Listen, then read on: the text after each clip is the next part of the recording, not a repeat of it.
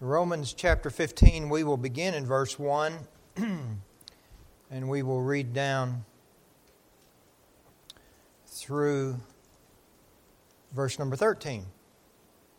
And this is kind of the concluding section that began in chapter 14 on Paul's instruction on how we are to live together in this community of faith. We then that are strong ought to bear the infirmities of the weak and not to please ourselves.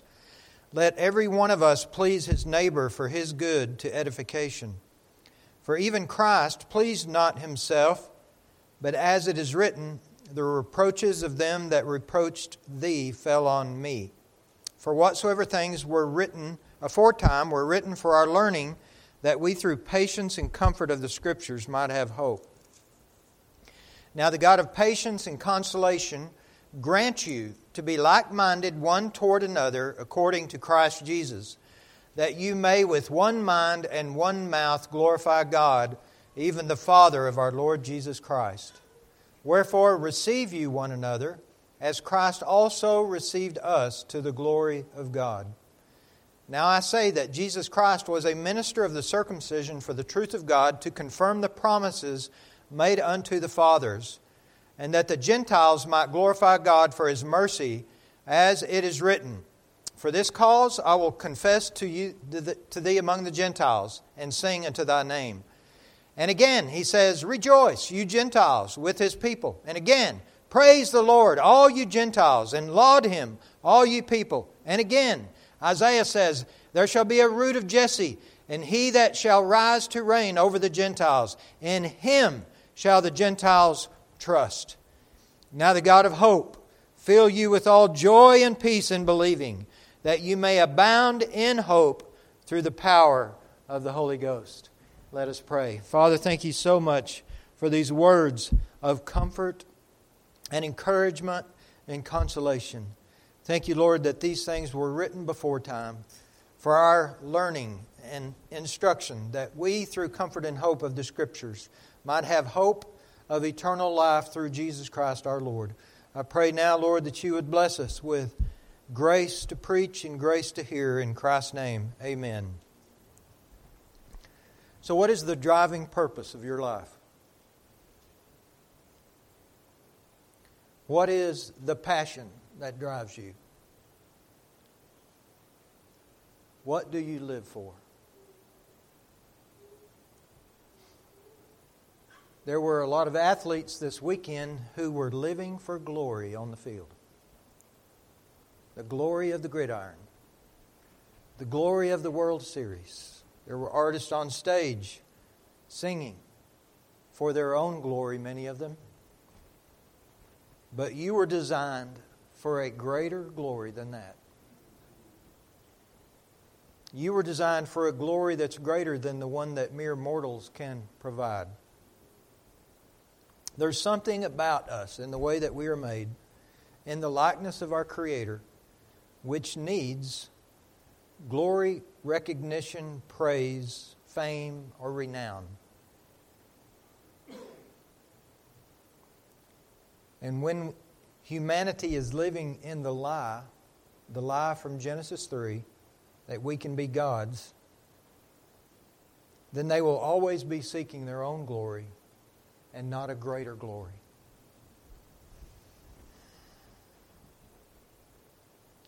Examples abound of this. We see this all the time, don't we? When we say we come here to glorify God and to seek God's glory, sometimes those phrases, because they're old, can lose a little meaning. But when you look at how the world is seeking glory, all you got to do is look there, don't you, to see that everybody's seeking glory. Some kind of glory somewhere. And many of us seek our own glory, but those who know Christ, we are seeking His glory. That's why we're here. We're seeking His glory through the way that He has prescribed for us to find it. Through the preaching of the Word. Through the worship of the saints gathered together. Psalms 19:1, Glory to God in the highest. I'm sorry, that's Luke 2:9. Glory to God in the highest. Psalms 19:1. the heavens declare the glory of God. We learn from Jesus that the flowers in the field are more glorious than Solomon's clothing. And in Psalm 73:24 it says, "You shall guide me with your counsel." That's what's going on today, right here. "You shall guide me with your counsel, and afterwards receive me to glory."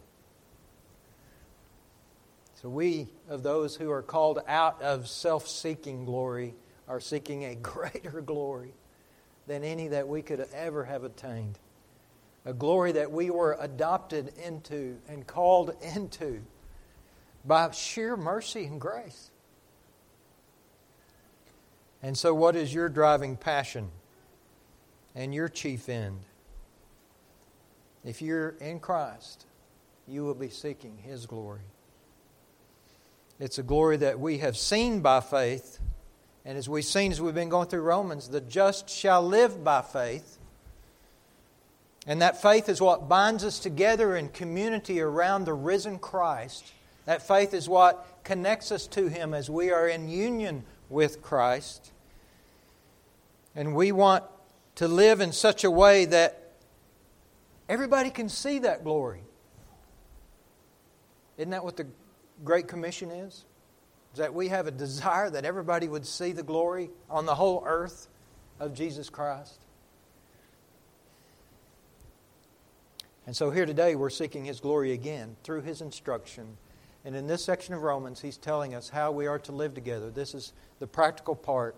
All began back in Romans 12 where he says, "I beseech you by these mercies that have been poured out on you and rescuing you from wrath, that you present your bodies." Everything that you are, your mind, your spirit, all of who you are, you present that as a living sacrifice, wholly acceptable unto God, which is your reasonable service. And as we do that, we will receive one another. And we will love one another. And we won't judge one another. And we won't let non-essential things tear up the fellowship of Christ. And that's what we have been learning through this section. But the chief end of everything is what? The glory of God. And you can see that even in the text today. If you take a look at verse 6, that you may with one mind and one mouth do what? Glorify God, even the Father of our Lord Jesus Christ. And then if you look at verse 9, and that the Gentiles might glorify God for His mercy, as it is written, for this cause I will confess to thee among the Gentiles and sing into thy name. And all this rejoicing in verse 10, and lauding and praising in 10, 11, and 12. This escalation, this crescendo that Paul rises to as he quotes Scripture after Scripture is all for the glory of God in Christ Jesus. And so our main proposition today is this. Your purpose in Christ is to show the world by how you live that Christ is your treasure, that they might believe in His name. And how we feed this passion in our hearts is first by Scripture. As you see here, as he's pointing out to us, the Scriptures were written for our learning. We see it's by sacrifice, as we lay down our own liberty at times and desires to serve one another, as Christ set the example for us. And it's by grace, by benediction, and by blessings that we are able to live with passion and purpose. And so first, let's just look at this verse here, verse 4. Now I know you could preach on this every Sunday just about, because it's talking about every part of Scripture. For whatsoever things were written aforetime were written for our learning, that we through patience and comfort of the Scriptures might have hope. I read this morning, one pastor said this, those are the most learned that are the most mighty in the Scriptures. Those are the most learned that are the most mighty in the Scriptures. And here we learn that we have to learn this. These Scriptures were written for our learning, for our teaching, for our instruction. This is a miracle that you have in your hands today if you have a Bible. There have been periods of time in church history where they did not have a copy of the Scriptures. I read in underground churches in China where they will take a Bible and they'll tear it up into separate books and give every one of the members in the congregation one of the books of the Bible, so when some of them get arrested, they don't lose the whole Scriptures. Because they know someone's going to get arrested. And the Scriptures are precious to them. And we live at a time where, how many Bibles do you have in your house? We have access to Bibles on our phones. We got access on our phones and these devices today to a treasure of church history and preaching and writing to help us understand the Scriptures. But we should always mainly be spending our time in the Scripture and meditation in the Scripture. These Scriptures were given for our teaching instruction so that we might have patience. That we might have patience and hope.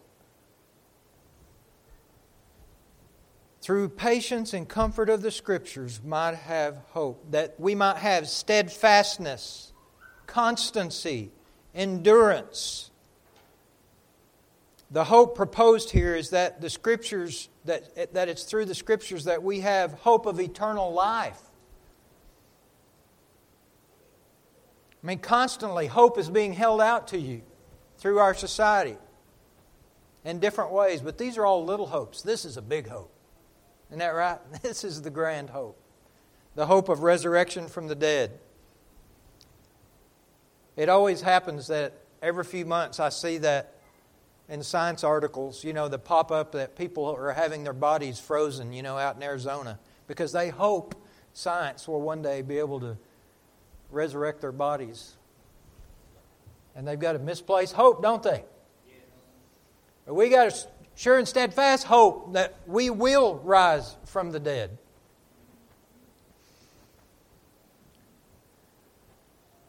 So Christ's purpose in you is the glory of the Father, and you're hoping in Him, showing to the world that your passion, that your treasure is Christ. And this spiritual union that you have with Christ will be seen. And it will grow. Your understanding will grow as you give time to the Scriptures. There's nothing more important in your life, men, women, and children, that you are grounded in the Scriptures.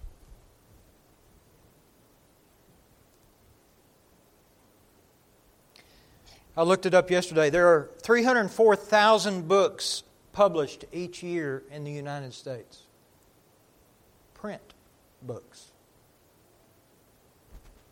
There are some 690 million print books sold in 2019. That's a lot of books, isn't it? It's a lot of communicating going on. It's a lot of people made in God's image who have the ability to speak little words, are doing a lot of communicating. And a lot of those books are designed to try to get you to hope in something that they want you to hope in that's not Christ. Or to distract you from eternal realities. And there's a lot of good books that are published. There are a lot of good books that are published. But these books are packaged and sold to millions for people that are searching for purpose. Everybody is looking for purpose.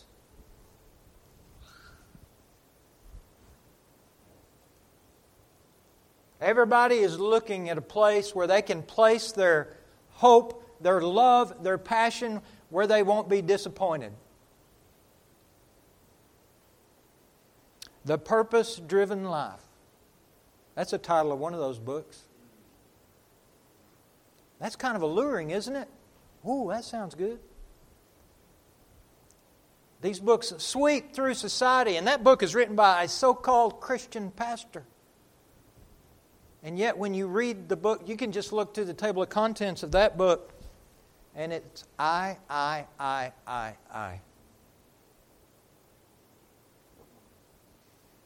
I've seen this over and over in the workplace. I've seen it again here recently.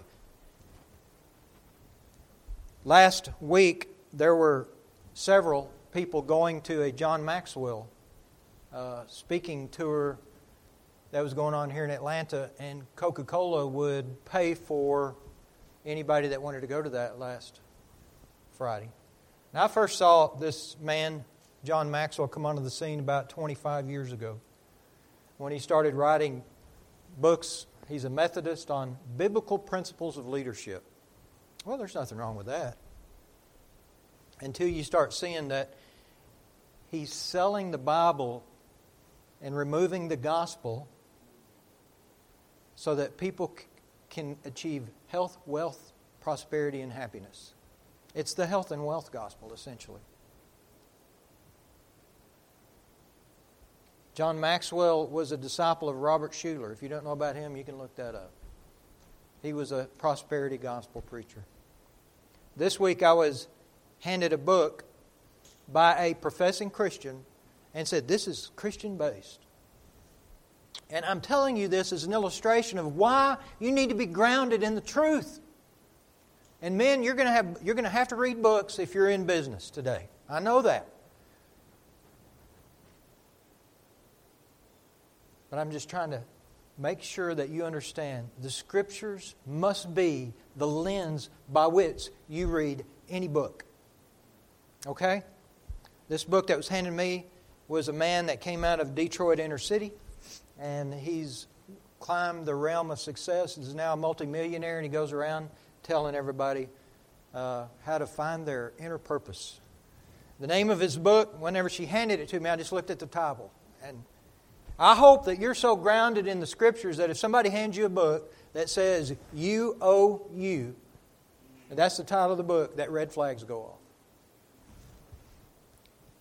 Especially when they hand it to you and they say, this is Christian-based, and then the title is You Owe You. What do you owe you? Paul says we owe a debt of love to each other. And the Scriptures tell us that we owe a debt we can never pay. And that Christ paid that debt. And that all I have now, I owe to Him, not me.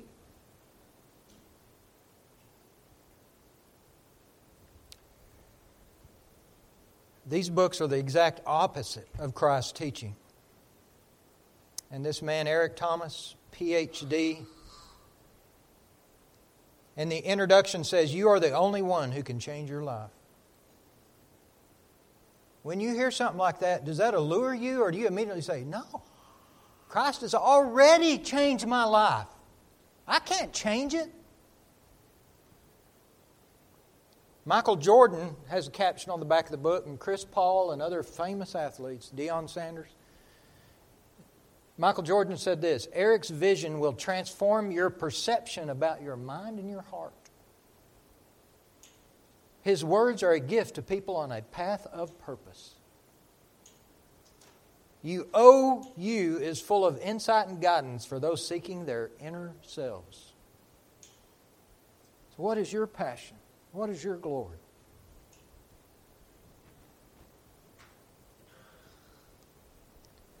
Lost people are professing Christians who are not grounded in the Scriptures, these Scriptures that were written to give us comfort and hope and everlasting life. If you're not grounded in the truth, you're sitting ducks for this bubble gum of the mind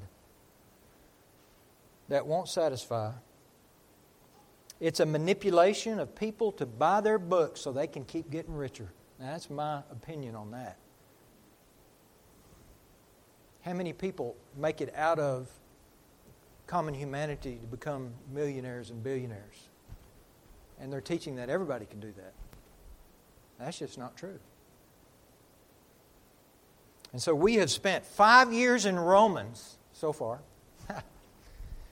And we have spent years in women's book studies and men's book studies and Wednesday night studies to ground you in the truth, so when somebody hands you a book like that, you say, I don't got time for this. I got something better. Thank you very much. My bookshelf is full. I got a book on it already that satisfies me.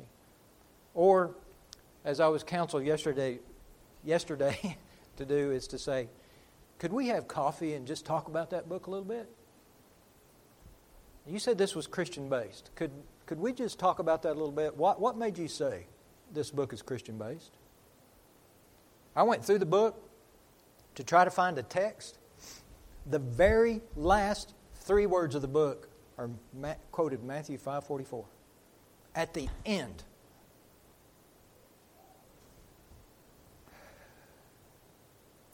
And so I'm just emphasizing how important the Scriptures are here. And in context, Paul, in giving you this teaching about how to love each other, how to receive each other, how to overlook each other's failures and faults, is the only way you can do this through the Scriptures. Because there are some ornery, thorny folks in the church. Right? You're going to need the Scriptures to be able to love them. You're going to need the Scriptures. You're going to need to pray and meditate over that and say, God, help me to love this person.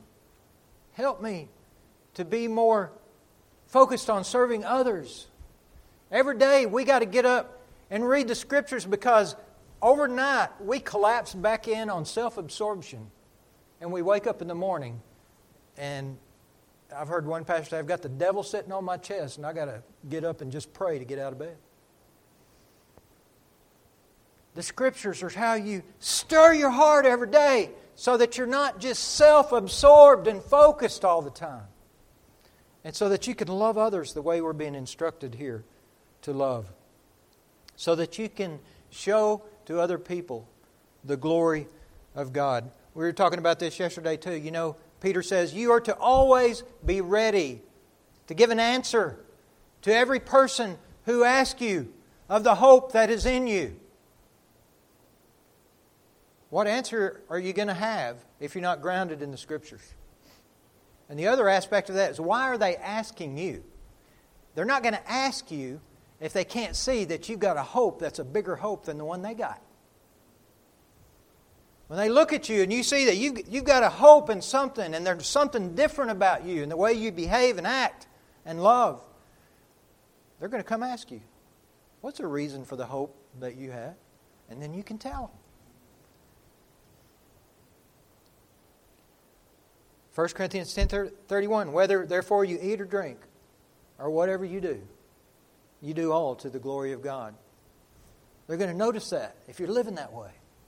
And you will live that way if you're in Christ. And if you're in Christ, you're going to be seeking to be more and more grounded in the Scriptures. Paul would even say to the church, if anyone speaks, let them speak as the oracles of God.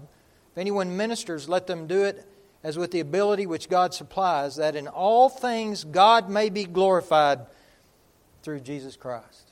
So in every way that we speak, let us speak in such a way that He might be glorified.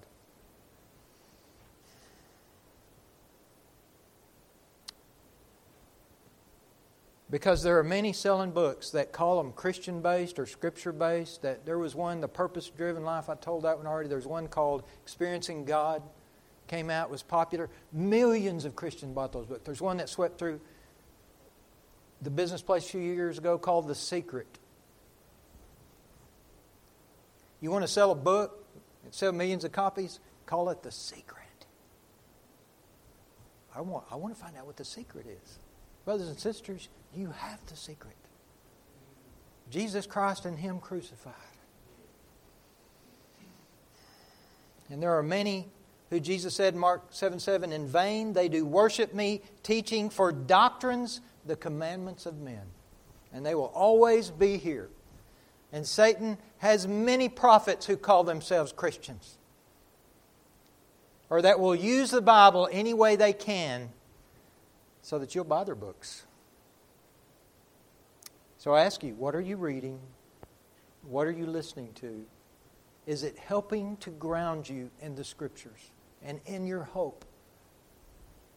In the hope of Christ? If you're not getting patience and comfort and hope from the Scriptures, you're not looking at it right.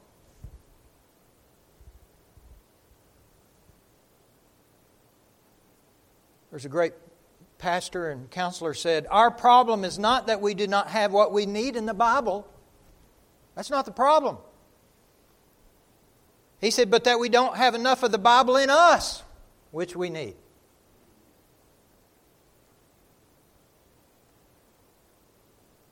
He also said, if you are inadequate in some way, you feel like you're inadequate. There's just something missing. It's not because the Bible is inadequate, but it's because you don't know your Bible adequately. Isn't that a great way of putting that? If you're inadequate, it's not because the Bible is inadequate, it's because you don't know the Bible adequately. That's one you can write in front of your Bible and let that stir your heart. I did. Praise God for preachers who can come up with sentences like that. And so these Scriptures are teaching us about how to live together in unity for the glory of God. So that they can see we're called into a community that's going to be here forever. A kingdom that lasts forever. And so Paul will come back to his original instruction here at the top of chapter 15, which is in verse 7. Wherefore, receive you one another. That's where he started in 14:1. Wherefore, receive you one another as Christ also received us to the glory of God. And I talked a little bit about how Christ is the example of receiving there. I want to spend some more time on that. To receive one another as Christ received us requires us to sacrifice our self-interest and our bent towards self-absorption and strong opinions and being judgmental. We have to sacrifice all of that and love one another. How did Christ receive? How did He receive? We are to receive one another in order that Christ gets glory. Receive one another as Christ also received us to the glory of God. Mark 9:37, whoever receives one of these little children in my name receives me. And whoever receives me receives not me, but Him who sent me. So when we receive Christ, we're not just receiving Christ, but the one who sent Christ, God the Father. How did Christ receive? John 6:37. All the Father gives me will do what? Come to me. And the ones who come to me, I will by no means. So how does Christ receive? He receives them and He doesn't cast them out. Now there are some who will come, who will cast themselves out. By their own behavior, their own action, those that go out from us that are not among us. But we, like Christ, receive them and love them the best we can. If they remove themselves, we can't do anything about that. But we love and we receive as Christ received us.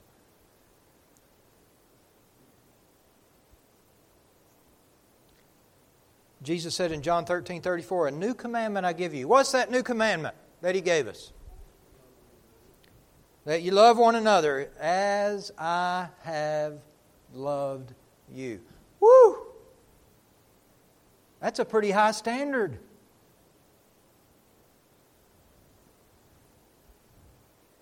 That we love one another like Christ loved us. That's tough, isn't it? But we receive one another as Christ received us, like the Father receives them. And you'll have joy in your life when you do that. What happens in heaven when one sinner repents? In Luke 15. There's joy in heaven. I say unto you that likewise joy shall be in heaven over one, just one Sinner that repents more than 99 just persons who needed no repentance. How do we receive sinners? With joy. Praise God. Hallelujah. You brought another one in.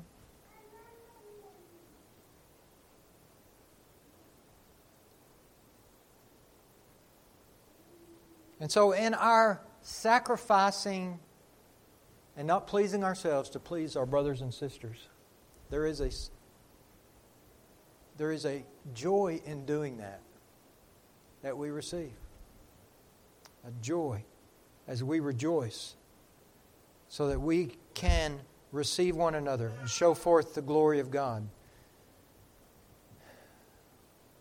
Even back in Romans 15 it says, "For even Christ pleased not himself," in verse 3 and 4 of this chapter.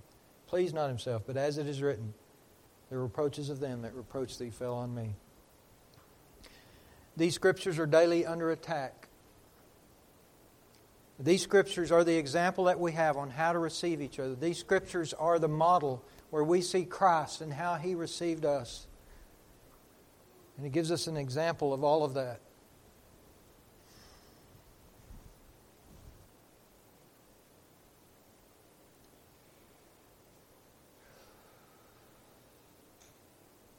We got to be like Paul in 1 Corinthians 9:20.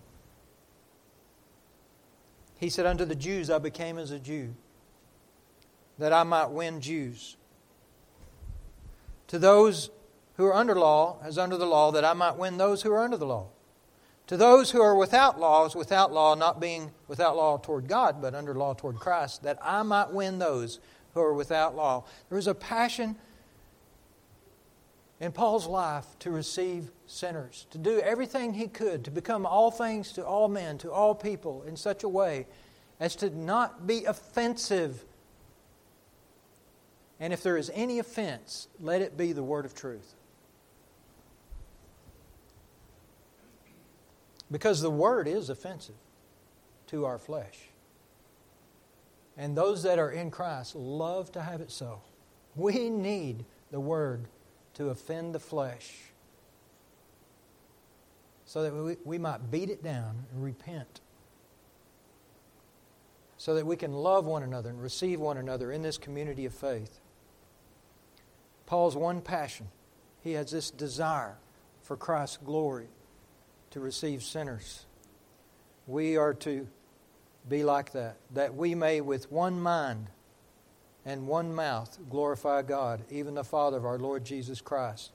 That verse 6 there, that you may with one mind and one mouth glorify God, the only way there can be union in a body is to be unified around the Scriptures. That's why we got to be diligent in the Scriptures.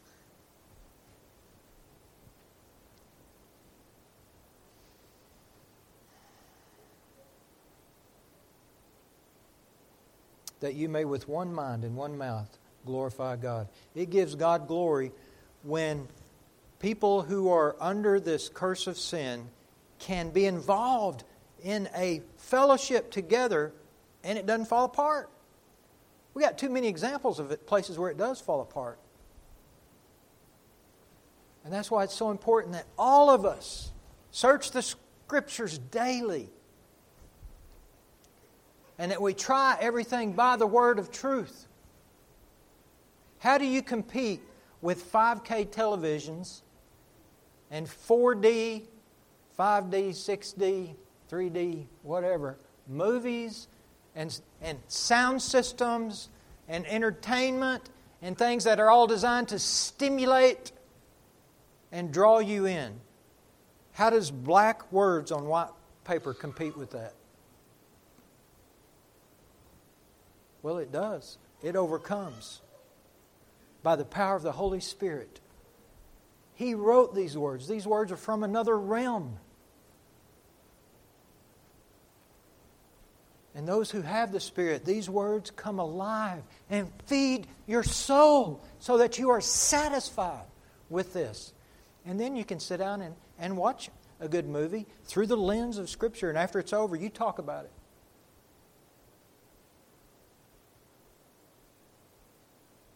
That's easy to do with mystery and cop shows, isn't it? Because somebody always gets killed. And you talk about, why do they get killed? Because of the sin nature, depravity. wickedness, evil. And why do we desire to see people get justice? Because we're made in God's image. We desire to see justice in the world. And we that have received justice, oh, blessed be His name. So we with one mind and one mouth glorify God is only possible if we are aligned on the Scriptures. We are all grounded in the Scriptures. And in verse 9, Paul is getting to the main end and purpose of this, is the glory of God throughout the whole world. He says there, that the Gentiles might glorify God for His mercy. As it is written. Paul, setting the example, he just said the Scriptures are written for our learning. He's going to quote Scripture, Scripture, Scripture, Scripture, while he's writing what? Scripture. That the Gentiles might glorify God for His mercy. As it is written, for this cause. What cause? I will confess to thee among the Gentiles and sing unto thy name the glory of Jesus Christ. The gospel of Jesus Christ. And again, he says, he's quoting another scripture there. And again, he says, rejoice, you Gentiles, with His people. And again, he quotes from Psalm 117, praise the Lord, all you Gentiles, and laud Him, all you peoples.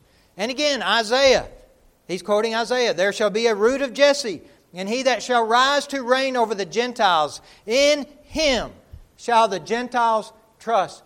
Can you praise God that He decided that God had a plan to move outside the Jewish nation so that you could have hope of eternal life?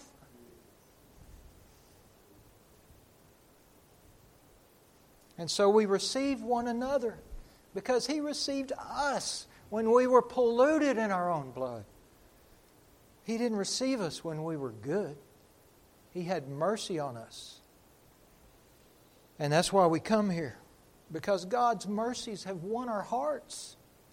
By the mercies of God, we come as living sacrifices. He paid with His own lifeblood to receive us, so that we would receive each other, so that we would give money to other people. I've heard stories of those people who come along and they retire from their business of providing and raising a family, and then they sell everything and go to Africa or go to India because they want to show to the world, my goal wasn't American retirement. My goal is the passion of the Great Commission, that these Gentiles in these verses here would hear about Christ and praise Him and worship Him.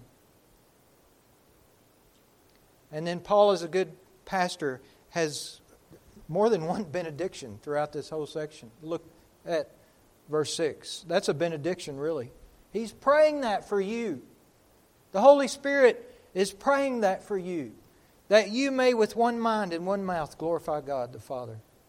Paul would say this over and over again throughout his writings in 2 Corinthians 13:11. Finally, brethren, farewell. Be perfect. Be of good comfort. Be of one mind. Live in peace, and the God of love and peace shall be with you. He would say it again in Philippians 1:27. Only yet your way of living be as it becomes the gospel of Christ, that whether I come and see you or else be absent, I may hear of your affairs. Hear how you are living with one another. That you stand fast in one spirit, with one mind, striving together for the faith of the gospel. That's what we're called to do here. Strive together for the faith of the gospel. And he would say it again in the next chapter of Philippians. You fulfill my joy, that you be like-minded, having the same love, being of one accord and of one mind. And again, it's like be like-minded. Have compassion on one another. Love as brethren. And that shows the glory of Christ. Because only He could do that. Isn't that right? By transforming us and changing us. And through what He's doing here, other Gentiles might hear and glorify God. That's our one purpose and one passion. That the Gentiles more and more Gentiles, as it was written and promised. The Gentiles will hear. A people who have never heard of me, as soon as they hear me, will serve me, he says in one place over there in Psalms. Anyway, we can contribute to that. This is the mission that we have, and the passion here is that we spread a passion for Christ among all peoples, for their joy in Africa, in India, in the Philippines. I'm so grateful to get to hear Brother Guna come again this month and talk about what Christ is doing in India as He's calling out more and more Gentiles into this fellowship of receiving one another as Christ received us. That we might with one mind and one mouth, regardless of our cultural differences, regardless of all of those non-essential differences, one mind, one mouth, glorifying King Jesus. Hallelujah! That was the prayer for us too that Christ prayed. Paul has another benediction there in Romans 15:13, right at the end of this section we read today.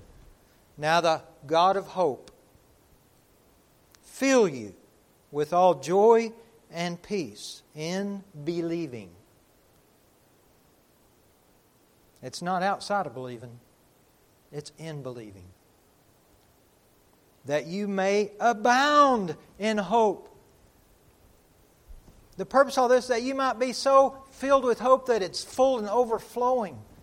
Again, that people would see that and come ask you, where do you get your hope in an age of COVID and inflation and totalitarianism and the spread of Marxism and wickedness?